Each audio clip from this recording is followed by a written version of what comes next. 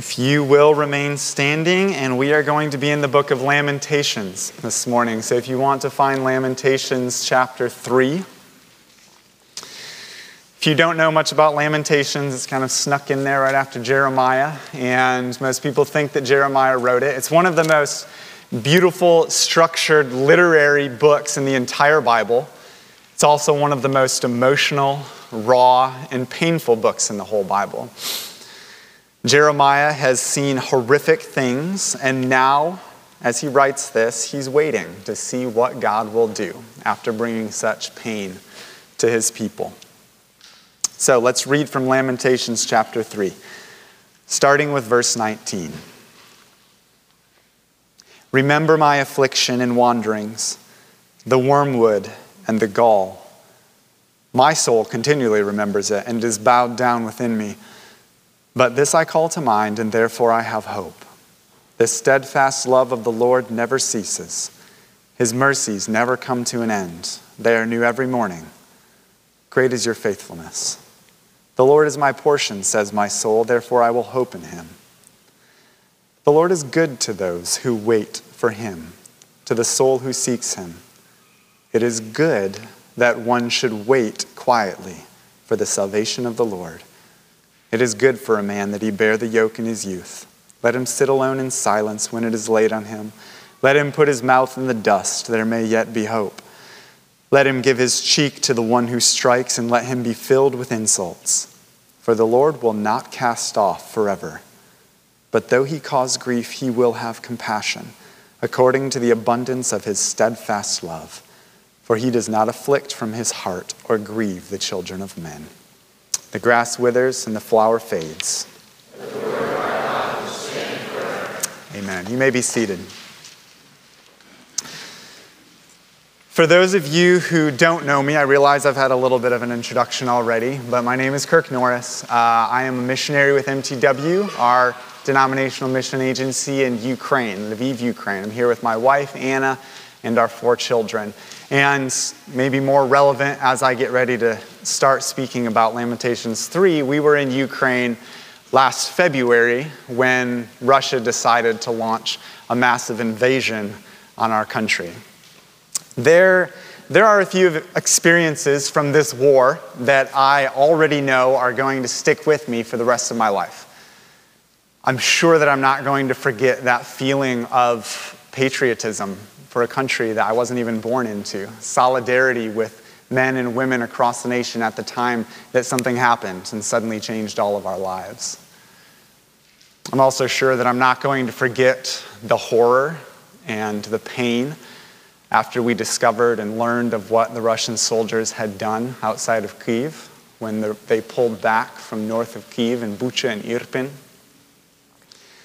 I doubt that I'll ever forget the displacement of becoming essentially a refugee, not in a legal sense, but in not knowing where my home is anymore and not knowing if and when I can return or whether we will never return to what was once our home. But there's an experience that probably every person in Ukraine is now far too familiar with, that they know very well, that all of us have experienced who have lived in Ukraine during the last year. And it's typified by a single sound.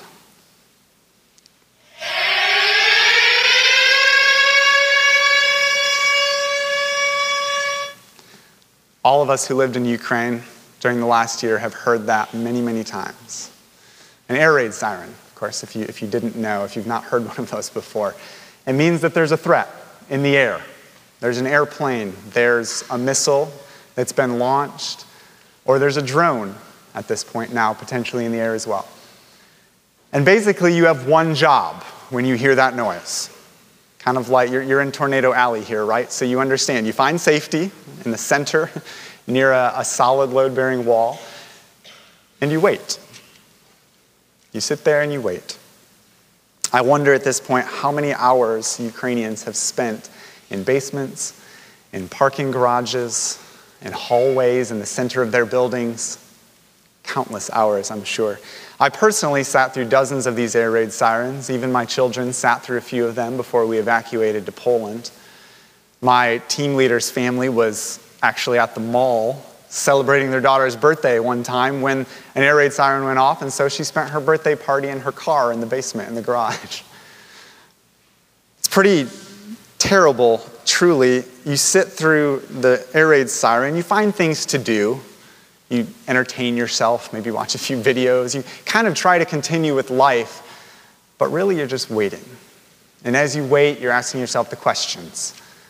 Is this the time that we're one step closer to victory, or are we one step closer to defeat? What am I going to hear in the middle of this air raid siren? How long is this one going to take? And honestly, an air raid siren and that period of waiting parallels my family's experience right now actually quite well as we sit here in America waiting to see what God is going to do. It parallels really the experience of an entire nation right now, wondering, even as they fight actively, kind of waiting. Where is this war going to go? When is it going to end? How is it going to end? Are we going to have our land back or not? But waiting. And I really think it probably parallels a lot of your lives as well. Waiting for something, for the Lord to provide something, guidance, a job, a child, many different things that we wait for. And if we're honest, we humans hate to wait. And especially Americans, we run away from waiting at any chance. We don't want there to be silence or boredom. Let's at least entertain ourselves if we have to wait for a little bit. Cover it up. So why in the world does Jeremiah write in verse 26, "It is good that one should wait for the salvation of the Lord"? And so the sermon was really birthed out of asking that question of this passage. Why would the scriptures tell us that it is good to wait? And the answer, and I left an outline for you here in the bulletin if you want to look at it. I really believe that we will see that the Lord uses waiting. It's not accidental. It's part of his sovereign plan. And so the Lord sends waiting into our lives because he uses waiting in the same way that a surgeon uses a knife, to expose in order to heal, to expose things in order to heal us. And so we're going to look at the fact that the Lord exposes things in us, but also in the situation in which we find ourselves. And we'll see Jeremiah reflecting some of that in the verses that he wrote in chapter 3. So before we really dive into how waiting changes us, it's important to understand that in the context of Lamentations, if you know the book at all, waiting and suffering are very intimately connected. Waiting and suffering. The first verses of our passage, in verse 19, Jeremiah writes, "Remember my affliction and my wanderings, the wormwood and the gall." We have to understand that the suffering that Jeremiah has experienced, this is not just waiting with boredom. The suffering that he experienced is not what you might call garden variety suffering. He saw his city, Jerusalem, under siege for 30 months. Things got so terrible that people were cannibalizing each other out of hunger. It was a dark, terrible time in the life of Jerusalem, in the life of Israel. Listen to a few verses that will help us understand emotionally the experience he had. Chapter 3, verses 1 through 2. "I am the man who has seen affliction under the rod of his wrath. He has driven me and brought me into darkness without any light." Another example, look at chapter 4, verses 4 and 5. "The tongue of nursing infants sticks to the roof of its mouth for thirst. The children beg for food, but no one gives it to them. Those who once feasted on delicacies perish in the streets. Those who are brought up in purple embrace ash heaps." This is very deep suffering that Jeremiah is experiencing. And yet, after all of that, after all that he experienced, he's able to come to the verse that we read today from chapter 3. The Lord is good to those who wait for him. The steadfast love of the Lord never ceases. And it is good for someone to wait for the salvation of the Lord. It's good for a man that he should bear the yoke in his youth. There is suffering in waiting, but as Jeremiah reminds us, it's good for us to wait because waiting with suffering changes us. There's a famous poem by the poet Robert Browning Hamilton, and it goes like this. I walked a mile with pleasure, and she chattered all the way, but left me none the wiser for all she had to say. I walked a mile with sorrow, and ne'er a word said she, but oh, the things I learned from her when sorrow walked with me. Some of you will have heard the story of Joni Eareckson Tada. She has become famous, but when she was 17 years old, she went swimming in the Chesapeake Bay. She was with her sister. She dove into the water, misjudged, and hit a sandbar, which severed her spinal cord. At 17 years old, thankfully her sister saw her jump in and realized something was wrong, pulled her out and saved her, but she was paralyzed from the chest down. She still has use of her arms, but her hands are very limited. She couldn't use them very much. I have never heard Joni say this, but I imagine to myself at 17 years old that if you experience that kind of terrible trauma and suddenly your body is totally different, that you're thinking, I doubt the Lord has many more years for me on this earth with such a traumatic injury like that. Probably my days are numbered now pretty soon. That accident was 55 years ago, and she's still alive today. You would think that decades of paralysis would have been enough suffering for such a wonderful, sweet saint as this, but she actually talks about how 15 years ago her suffering truly started. That's when a shooting, cutting pain in her back, hips, and neck started. Pain that keeps her awake at night, pain that plagues her days. 15 years of that. And she writes in her book, A Place of Healing, it's as though God is reintroducing me to suffering, like I'm brand new to it and have never experienced it before. She writes at one point about the end of a day that was just full of pain, and obviously her paralysis still. As she lay in bed and the thoughts start coming to her, and I'm sure you've had days, maybe not quite like that, but like this, the thoughts start coming. She writes, stupid paralysis. If I had my hands, I could have grabbed control of the day better. Which of course leads her deeper into other thoughts. Why did that lady give me such a dirty look today? I wonder why nobody complimented me on the message that I gave earlier. Which of course then leads to her questioning herself. How can I be so ungrateful for everything that God has given me? Why do I feel such bitterness? I have so much to be thankful for. I'm just a hypocrite, a fake, a liar. I'm no good. And she writes of feeling that sense of just collapsing into herself, into the pit of darkness. And she writes, suffering does this. Suffering is what tests us most as persons. It examines us, sifting and asking, who are you really? Waiting in suffering exposes us. And so, a little more briefly now, what does it expose? What does waiting tend to expose in our hearts? Firstly, I really think it exposes a lack of humility. We want control, and actually ridiculously think sometimes that we have control over the things that happen in our lives.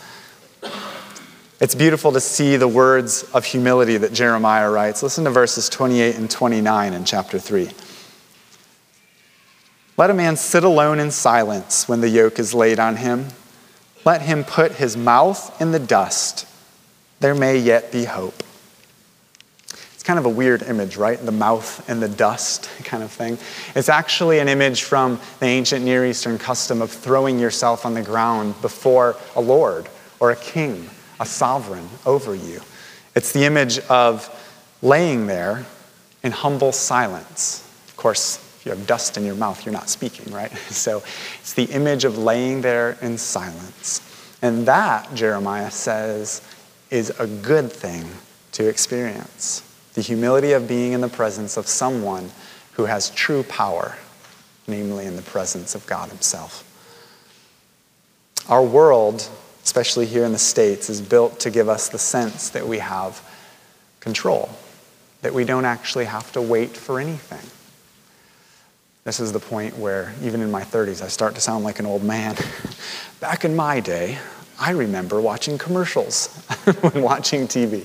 My children now, because of Netflix and Disney Plus, of course, if I can't immediately give them the show that they want, they're very confused. What's going on? They don't have to wait to watch anything. Credit cards keep us from having to wait to pay for something. FaceTime keeps us from having to wait to talk to people and see them. And Amazon keeps us from waiting to receive just about anything we want. I'm waiting for the button that basically says, click and the drone will give it to you in 30 minutes. Waiting, especially waiting while suffering, exposes our lack of humility and our lack of control as well, so that God can graciously heal us and give joyful humility in him. But it doesn't just expose a lack of humility, it exposes a lack of trust as well. Jeremiah in Lamentations 3 has been completely honest about his doubts that God is actually good towards him. Listen to a few of the verses that he writes. Chapter 3, look at verse 3. Speaking of God, surely against me he turns his hand again and again the whole day long. Verse 7 and 8, he has walled me about so that I cannot escape. He's made my chains heavy. Though I cry for help, he shuts out my prayer. You can feel the doubt that Jeremiah is experiencing, that waiting and suffering has exposed. My children will often hear this phrase out of my lips. You're going to have to wait. Hold on just a minute.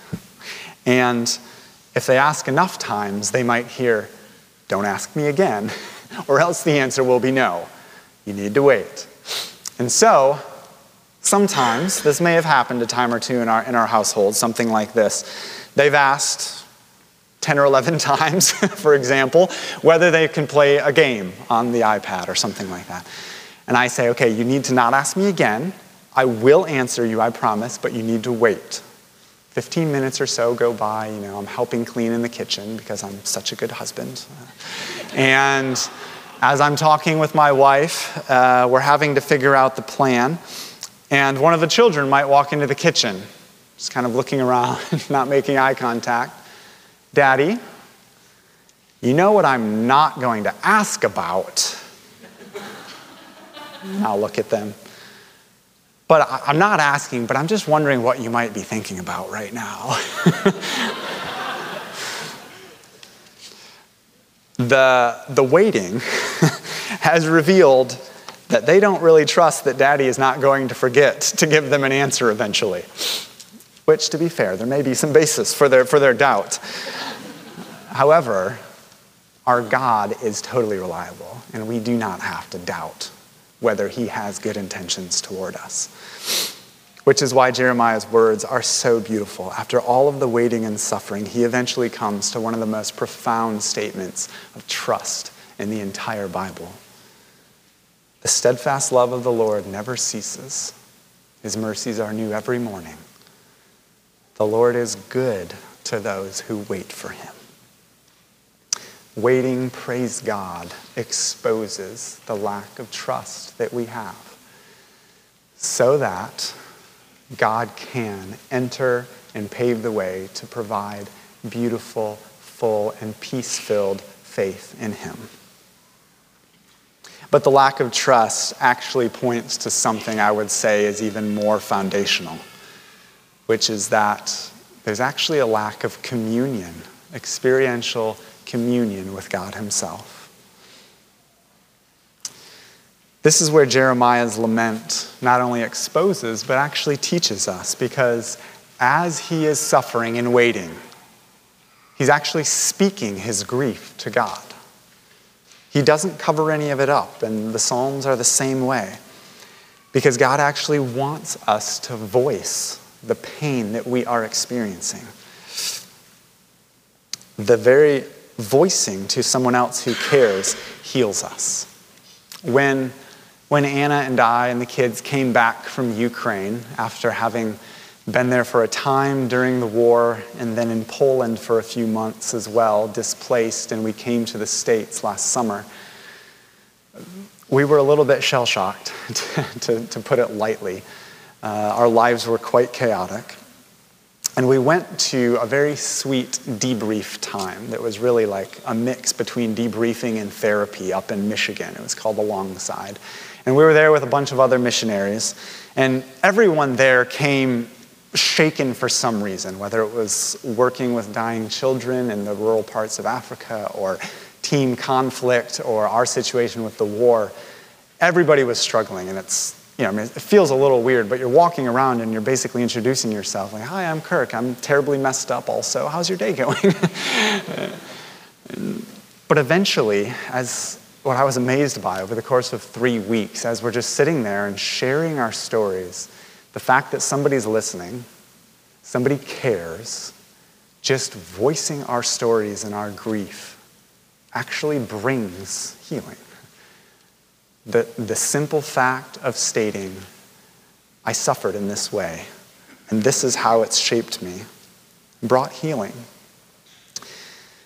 And to be totally honest, this period of waiting has actually brought me closer to Jesus than I've been in a long, long time. The sweet communion of being forced to sit in silence and have no control over what's going to happen next. It's brought me into closer communion with him.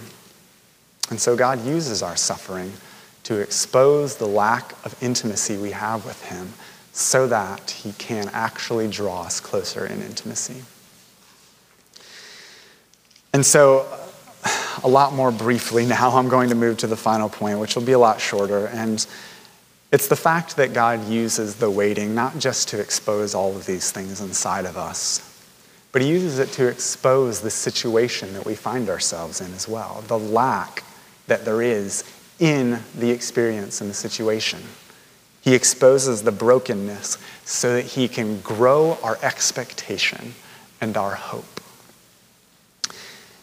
If we look at Lamentations in chapter 3, yes, of course, we know the verses that the steadfast love of the Lord never ceases. He is good to us now, and the Lord is good to those who wait for him now.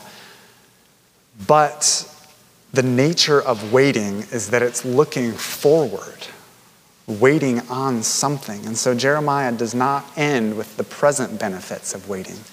Look at verse 31. "For the Lord will not cast off forever. Even though he causes grief, he will have compassion, according to the abundance of his steadfast love.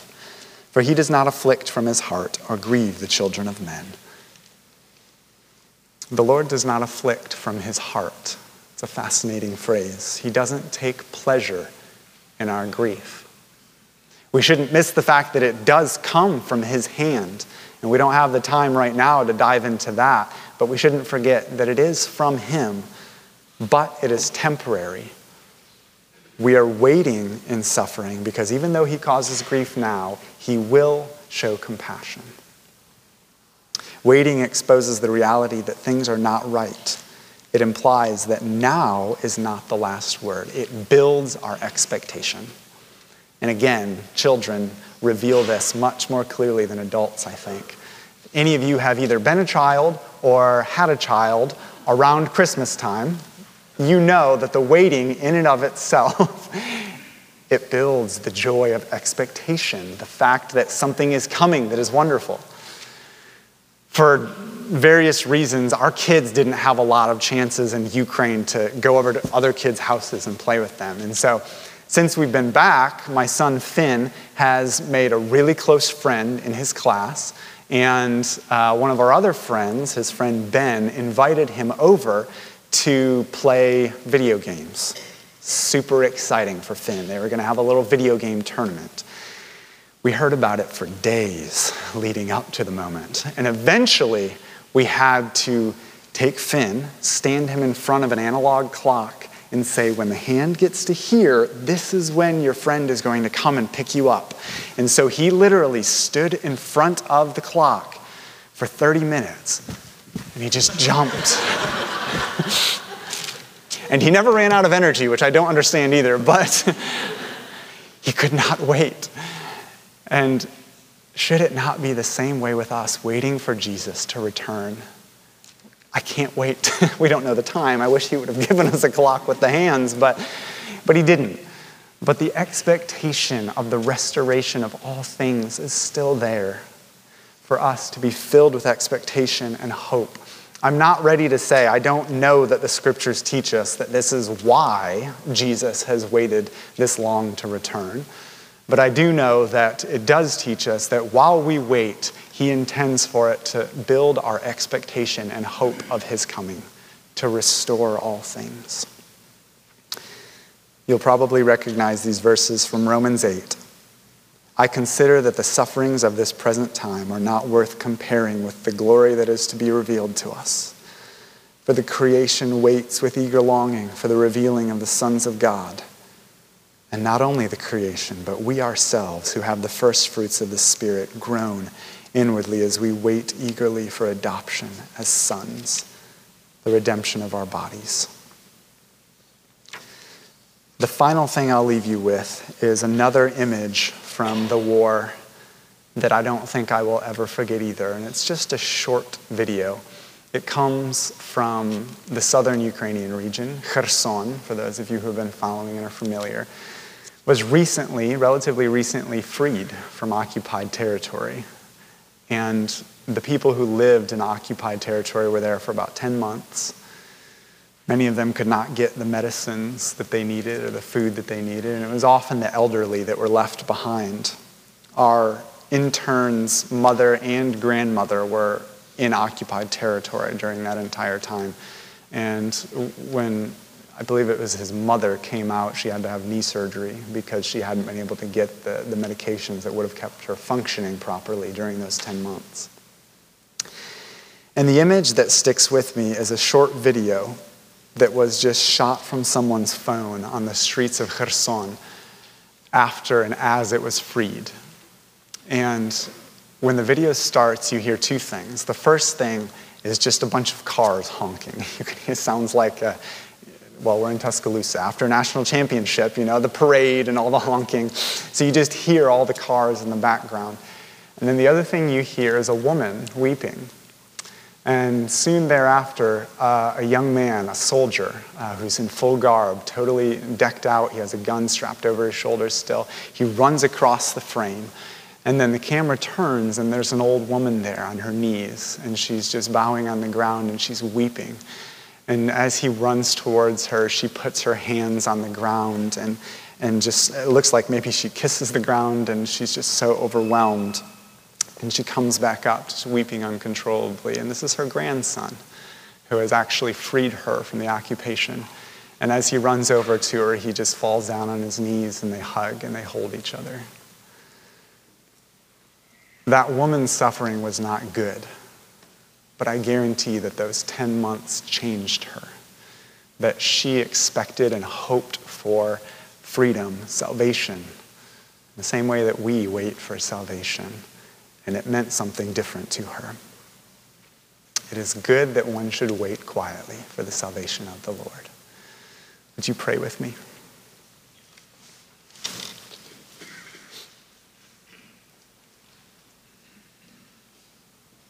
Lord God, we do not truly understand what it means to wait.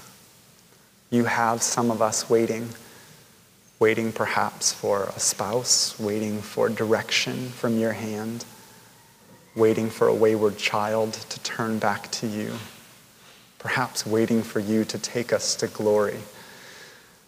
Many of us are waiting. I pray that you would use that to expose us, to change us, to heal us, and make us love and long for you more than any other thing. In the name of Jesus we pray.